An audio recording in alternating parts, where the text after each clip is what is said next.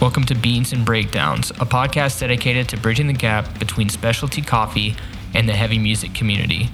I'm so excited to be joined on this episode by Kim Song Sternkopf, vocalist of the Danish black gaze band Møl. So grab a fresh cup of coffee and wake the fuck up!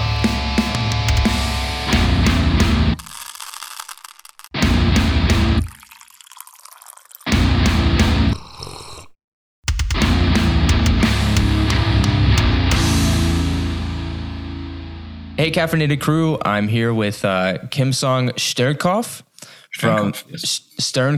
from the band Møl.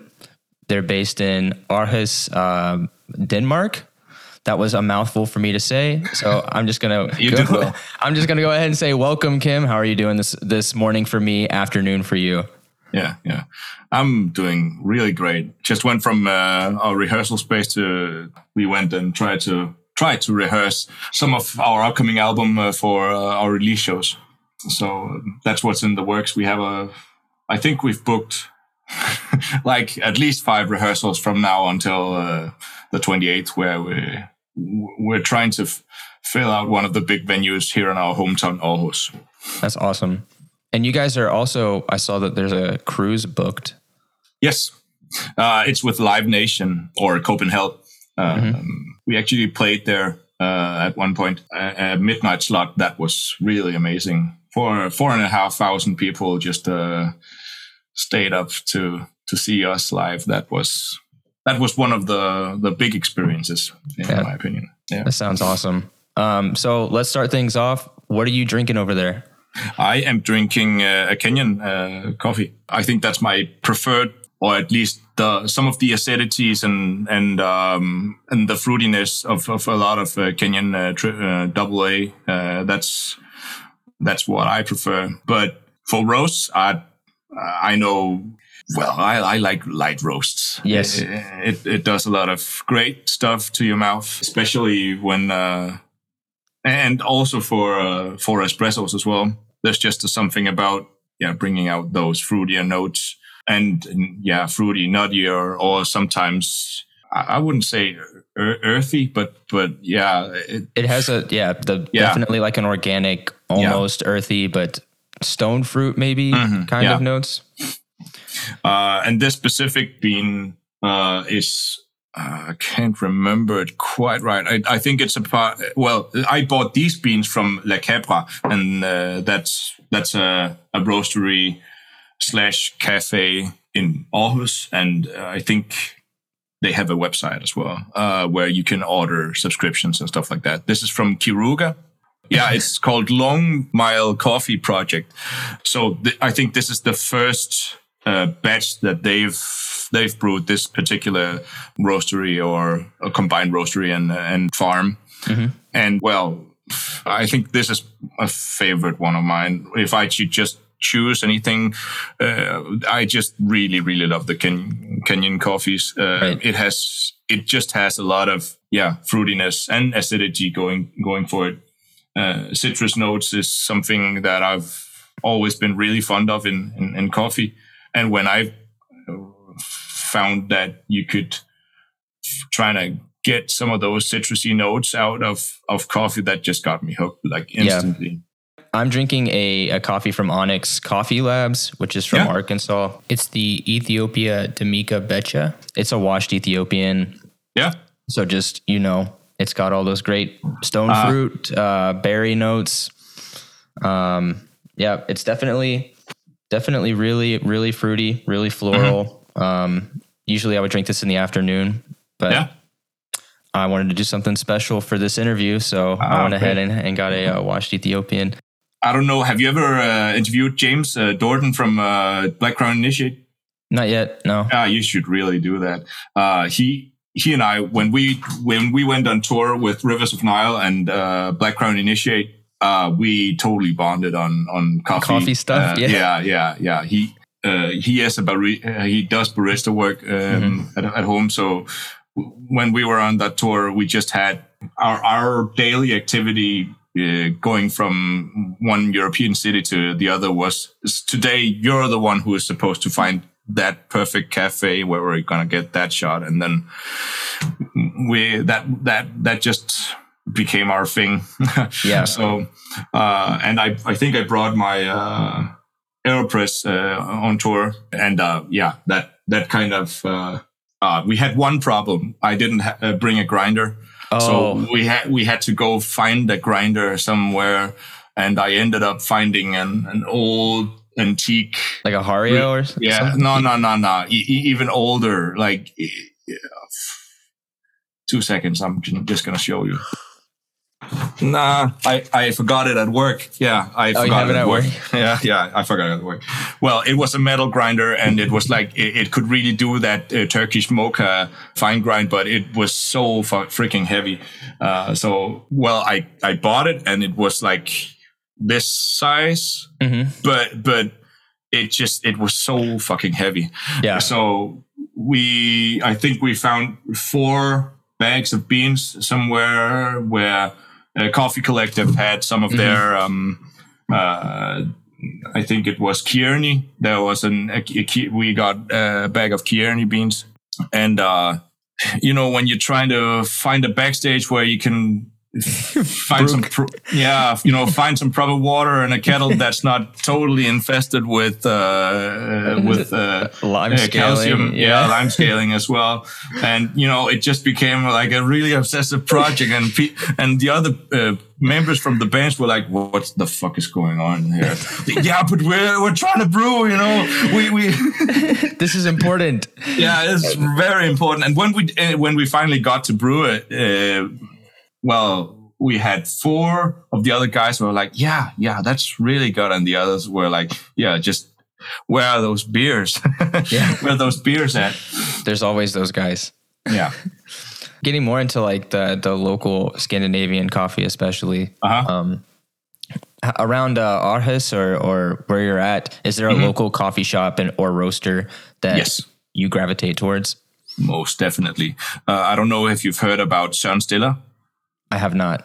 Okay, he has something called Stiller Coffee. He used to have a bar called Great Coffee, but now he just rebranded, or it's basically Søren Stiller Markussen. He's like, he has this roastery, and I really like a lot of his tasting profiles. For at least he has a lot of I think it's both South American and Costa Rican coffees and stuff like that. And he's like 7 times like Danish coffee champion and 3 times world finalist. Wow.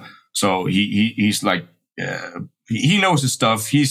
When you meet him, he's down in the shop. He's as a Scandinavian, I feel like he's always friendly and greeting, but really craft focused. So you don't go down to his shop and try to sound geeky, because he really, he knows his stuff. He's gonna trap you in something. Yeah. Well, just sticking to tasting and stuff like that. That's always the sure thing. So when I buy beans for espresso, that's where I buy my beans at. It looks like a laboratory when you get in there. I don't know if you've been to Berlin ever. No, I've never made it over. I've never made it past really France. Okay. So there's another similar place in Berlin. With big roasters and stuff like that. It just looks so industrial. He has a whole bar down there in the city with what's it called? Siphon. Siphon coffee. Yeah. So it just looks like a lab, and I really like that vibe. A cafe is also a lot of interior, so he focused on a lot of wood and metal. So going down there, you go there for the coffee and that's it. But if I go to Copenhagen, I have to visit Coffee Collective. I had Paul on, who runs a roastery in really? Charlotte. Yeah. I didn't know. Yeah, he runs, it's called Night Flyer Roastworks in Charlotte. Yeah. So that's on my list to go visit. But when I asked him where his favorite coffee is, he said basically Coffee Collective is just the greatest coffee shop in the world. Yeah. So I'm definitely trying to plan some time to visit the Scandinavian area. And, I definitely want to visit Copenhagen and Berlin and all of that and check out all of the amazing coffee, because I follow European Coffee Trip as well. Mm-hmm. Oh yeah, me too. And they're like, it just seems like the coffee culture, which just talking to you for this 10 minutes or so, I can tell the coffee culture is completely different. It's a lot more open and about education and it's sustainability. Rich, and what you find out is there's just a lot of, home enthusiasts who, I've been at a lot of, coffee bars down in the city, and we have like a lot. And I know that everybody, if they have respect for themselves, they do a lot of specialty coffee. I think that's pretty exciting. I think the internet does a lot and James Hoffman as well. He does that's the V60 method I use, is the Hoffman method. Yeah. Yeah. I would like to transition into the music side of things now. What was your introduction to metal music? Well, that all started. They got me when I was young. I grew up in a pretty religious home, and I think metal music was not exactly what my parents imagined that I would be delving into. But I think I was 5 years old. I had this great, or our family had this huge box of cassette tapes with all kinds of stories and children's songs and stuff like that. I used to sit in our sofa and listen to, with my Sony Walkman, listen to DuckTales and stuff like that. Yeah. And then there was this cassette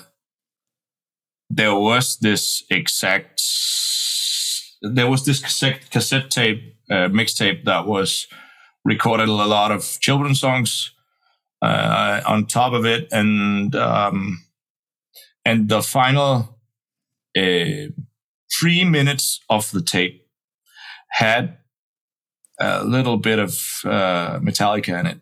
Okay. So it was Battery, and it was just past the intro and into where things got and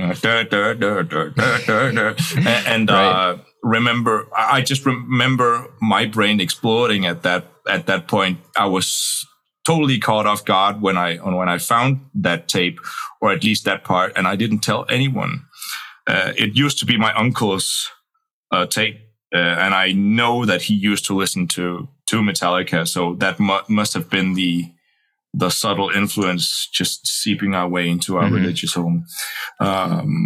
So I practically used that tape up, like those 3 minutes. I just kept, rewinding it and listening to it again. So, and when I got access to the local public library and you could borrow CDs, my mother was, I think she was somewhat worried because she just saw all these alternative punk and rock and stuff. Like, where does this come from?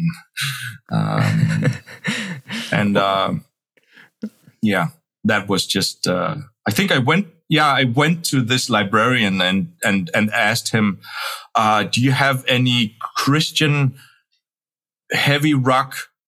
And this guy, he was like, I don't know. Well, I know, this is Sepultura. Max Cavalera, he's actually a Catholic, I think. Yeah. So he got me into Soulfly, and then he was like, yeah, but Soulfly, that was okay, but you gotta dig Sepultura. So he gave me Schizophrenia and Roots and all of that stuff.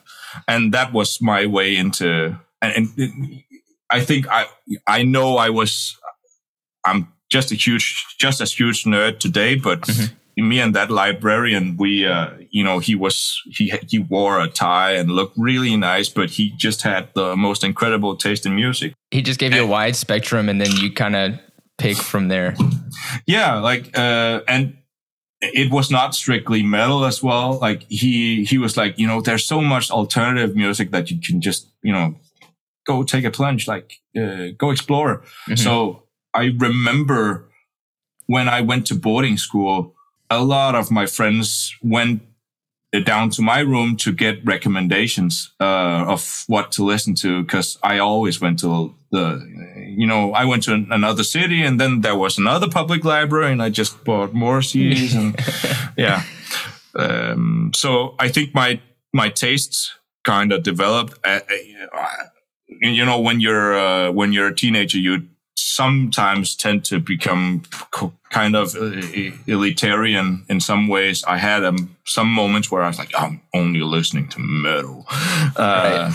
I went there. But at the same time, I had a lot of friends who really liked indie rock and delving into the emo scene and screamo and stuff like that. Yeah. So getting influences and not being afraid to, get trapped in the culture, the subculture of it. I think that curiosity led me to where I am today. Yeah, that's awesome. That's like a super well-rounded musical journey. I love that. In Denmark, the music scene is kind of because it's such a small country, you in comparison to like the UK, where we have toured a lot, the scene is just not that big in Aarhus or in Denmark as a whole.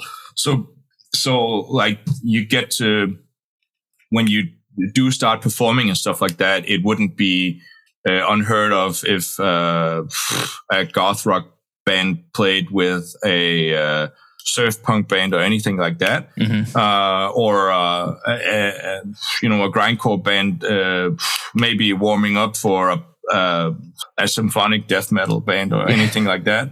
I really like how, for instance, black metal or more alternative rock has made its way into a lot of, how you combine genres today and what people are willing to go and explore and listen to.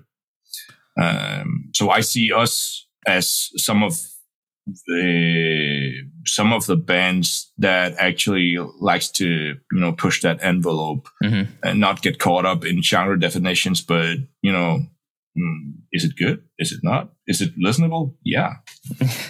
Yeah. The genre blending that you guys do in Møl is definitely original and refreshing at the same, it's just, I love that, blackened gaze or black gaze is what I know a lot of people coin it, but it's definitely super original. And when you listen to it, it's like, I know that this is Møl. Like it has a super, super signature original sound. So, I think it goes back to your roots in metal and, being well-rounded in music, but obviously the outfit as a whole has to be that way as well. And collaborate. That's one of the reasons why I can really give Nikolaj a lot of credit, our main songwriter. He actually doesn't come from metal originally. He grew up on Sonic Youth and Slow Dive and I can hear all of that. A lot of noise rock, and a lot I think the common denominator for all of us is actually the Danish indie band called Mew. Those guys are a huge inspiration to all of us. Especially, there's an album called Fringers that's just made a huge impact, and we have friends in another band called Vola, and I know that they've also dug that sound, but in this, I know they have just a more downtoned, genty vibe going on than we do. But the inspirations are clear. So I know that the melting pot, or at least the significance of where each of us comes from musically, makes a lot of difference in how we approach songwriting. Talking more about kind of, discovering musical taste and things like that. How did you find your vocal tone? Like, what were some of the influences and the process of doing that? Well, I actually started in death metal. That was where I started out. I actually mainly did growls. So screaming and the whole high register thing is something that has developed over time. For some years, I also played in a hardcore band, and that also got me to push the limits of what I wanted to do with my voice. But I know one of my main inspirations actually comes from another Scandinavian band called Binja Reach. Their frontman Ilka was one of my hugest inspiration back in 2000. I can't remember, 2008, 2009, maybe two. Yeah. Well, they made an album where this guy just screamed tones. Like, his vocalization was something that I was like, yeah, I want to do that. So I think knowing what to do with my voice and slowly incorporating more song technique into my way of performing, that has, I think that's one of the things that have shaped my vocals, at least. But my scene presence is something else. One of the things that I really liked when we started touring in the UK, we started touring with Svalbard. I think that was our first tour in the UK. That was with the former Holy Roar band Svalbard, and we did a run with them, and people weren't. I think they were expecting a more drowsy, or at least, typically shoegazy vibe. Right. But I come from hardcore. Yeah. I really like to be that emotional conductor of, if you see our band, like, visually, there's a wall of sound and a wall of people standing right there. And I get to be, I think, the voice, or at least the putting a body to that expression. Right. So I know a lot of reviewers were kind of shocked how much I like to get up in people's faces. But, I think it's that's what makes, our music, or at least in a live setting, more energetic and more approachable in some way. I really like how Nikolai writes songs that, in post-rock and in more introvert music, like post-rock, post-metal, you tend to spend at least 5, 6, 8 minutes to get to the point. We just skip that. I love that. And you're right about the stage presence was very unexpected. When I found a live video of you guys, I was like, this is not what I was expecting at all. Like, there's a lot of this and a lot of, hand motions, and the expression is all there. So it's just, you're right about that. It is unexpected. The process of writing lyrics, does that come from you, Nikolai, a collaboration? I mainly do that. Okay. I think there was actually a previous vocalist before me, Stefan. He did EP 1 and 2. Okay. So that's one of the reasons you might notice a big difference in vocalization. He was actually a pretty introverted guy, and I think he fitted the depressive black vocal thing more than I did. I actually started. I saw the band performing live in a venue where I worked as a concert photographer at that time, and our manager Mirza Radonjica, I was in another band that we were sharing like management, and he actually was the guy who recommended Møl reaching out to me when they found out that it wouldn't work out with Stefan. Mm-hmm. And I spent a lot of time in the beginning trying to, become more introvert in my expression. It was so fucking hard. It just doesn't. I think I am the only extrovert or mainly extrovert guy in Møl, and my stage performance kind of matches that. So in the beginning, I was really unsure of how much can I dial myself back, or at least my performance back in a way that's kind of suited for this style. But when I found out that the dramatic elements and the ambience and the how quickly we go into the deep emotions, you can put an expression to that. Right. So I was really caught up as a photographer taking photos of them live and seeing the former frontman being this introverted guy and having that sense of sensibility and vulnerability. I like to incorporate that, but when I imagine a live set, I always see like a narrative, an emotional narrative. You can be very extrovert at one moment, and then you can dial back into yourself. And I did 1.5 years at theatrical arts, so I know what works in that sense. Right.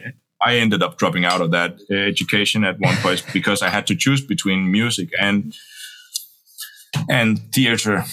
So it kind of makes sense.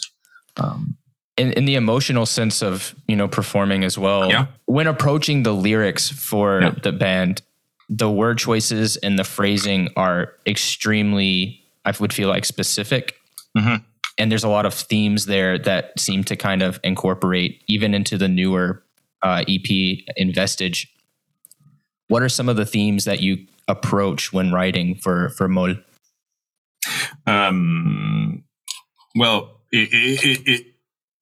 much of this actually derives from I got offered or at least started rehearsing with Møl when I went through a half year of being burned out from stress. I was doing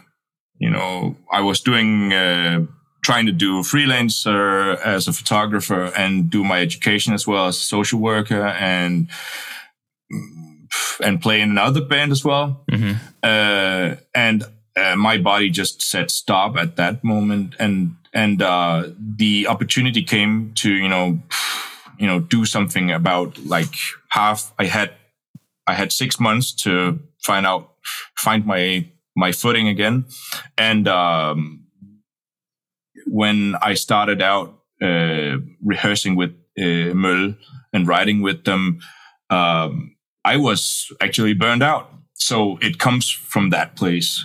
I went through an existential like crisis at that moment. Mm-hmm. So at that time I couldn't talk that much about it, but it was very much about mortality and making, reconciling the idea that I might not be right about how I saw life at that moment. I actually I lost my faith during that period and had to kind of find my way of dealing with that. I actually end up in the earth at one point and I can't do anything about it. And maybe there might not be that afterlife that I've got, taught as a kid. Right. So So Jord, which means earth, is actually pretty much about that. Right.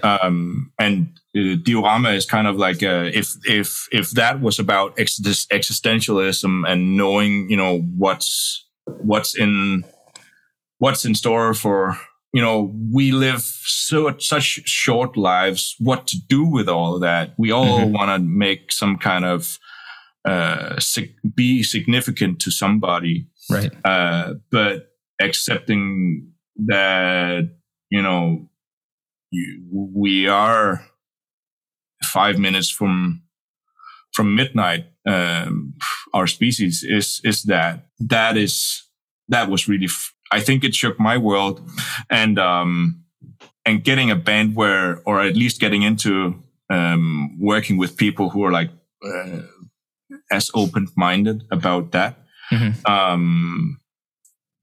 and could handle the kind of vulnerability that I was going through at that time. That, in my opinion, was really, or at least when I can see it in retrospective, it was really healthy for me to get to question a lot of things. So the upcoming album Diorama is actually, if Jord was about existentialism, this is more about introversion. I think it's, so if there is no God, if I've lost my faith, what do we end up with? Right. We end up with each other. We end up with, who we are surrounded with. We end up with the family that we grew up in. We end up with people that, you didn't choose to be with, but you end up, for better or for worse, spending time with them. So Diorama has its. I am also really inspired by movies, and the idea of using diorama as a theme actually came from Ari Aster's work in Hereditary. Okay. Have you seen the movie? I have, yeah. So the main protagonist, she really has a fucked up sense of dealing with her trauma. Yes.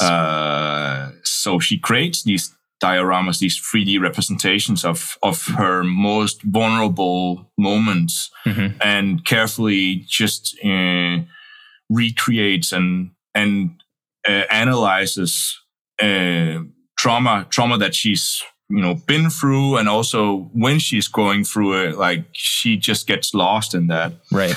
I think that was such a powerful image in some way when I saw that movie, getting caught up in something, from your past that kind of keeps you locked in this place without, she could have the opportunity to move forward from it, but it actually ended up encapsulating in her and keeping her in that state of dismay. And keeping her whole family in that state. So I think I see a lot of references to my own life and a religious upbringing and stuff like that. That I've taken a lot of the subjects or incidents in my life of experiencing past traumas or manipulation, stuff like that. Right. And really gotten to, take a closer look at, some of those moments, but also trying to see how do we get past it? How do I get from confrontation to working through those emotional stages until a point where you can find some kind of, what's the word? Closure? Yeah. I don't know if there's any closure in this life, but at least in your mind, you can kind of take some parts of your life and say, like, I can't do anything about that. This is not something that I have control over, but I can choose how to view it, and I can choose how to act. I don't have to follow the pattern that I followed until this point. So that's basically some of the, at least some of the themes that I've gone through. It's really about a lot of retrospection and dealing with a lot of trauma in my life to kind of get, I don't know if you can get over stuff, but at least you can reconcile yourself with a part of yourself instead of trying to, run from it. I'm not running from having, the parents that I have or the upbringing that I have or have met people that I have. It's a part of the whole package. Mm-hmm. Yeah, definitely about coming to terms with the parts that you can't change. Exactly.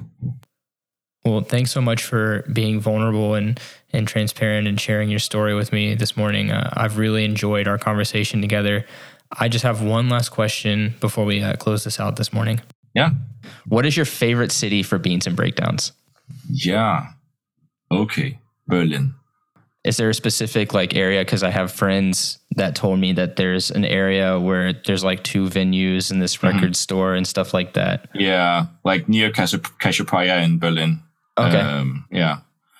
There's a lot of great coffee spots as well. And there's this one...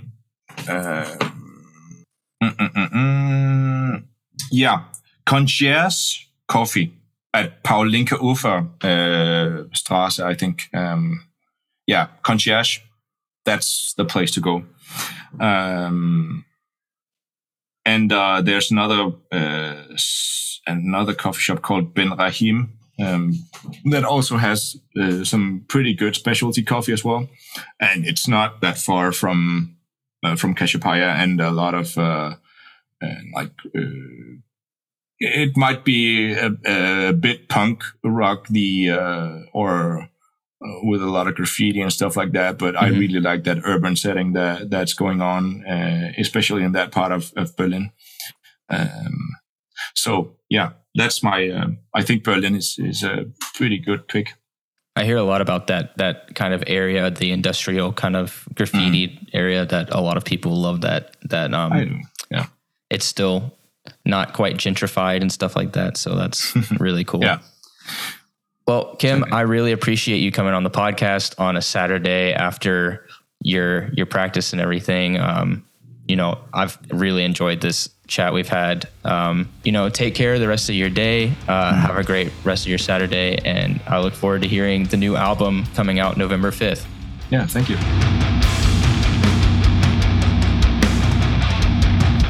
Thanks for listening to this episode of Beans and Breakdowns. I want to say a huge thank you to Kim for coming on the podcast and hanging out with me, talking about coffee and, of course, about Mul. You can follow Mul on Instagram at muldk or find them on Bandcamp at muldk.bandcamp.com. And make sure to check out Diorama, the new full length from Mul, coming out on Nuclear Blast on November 5th. If you've enjoyed the podcast, please subscribe and leave a review. You can also follow us on Instagram at Beans and Breakdowns and keep track of us on the web at beansandbreakdowns.com. Until next week, stay caffeinated and wake the fuck up!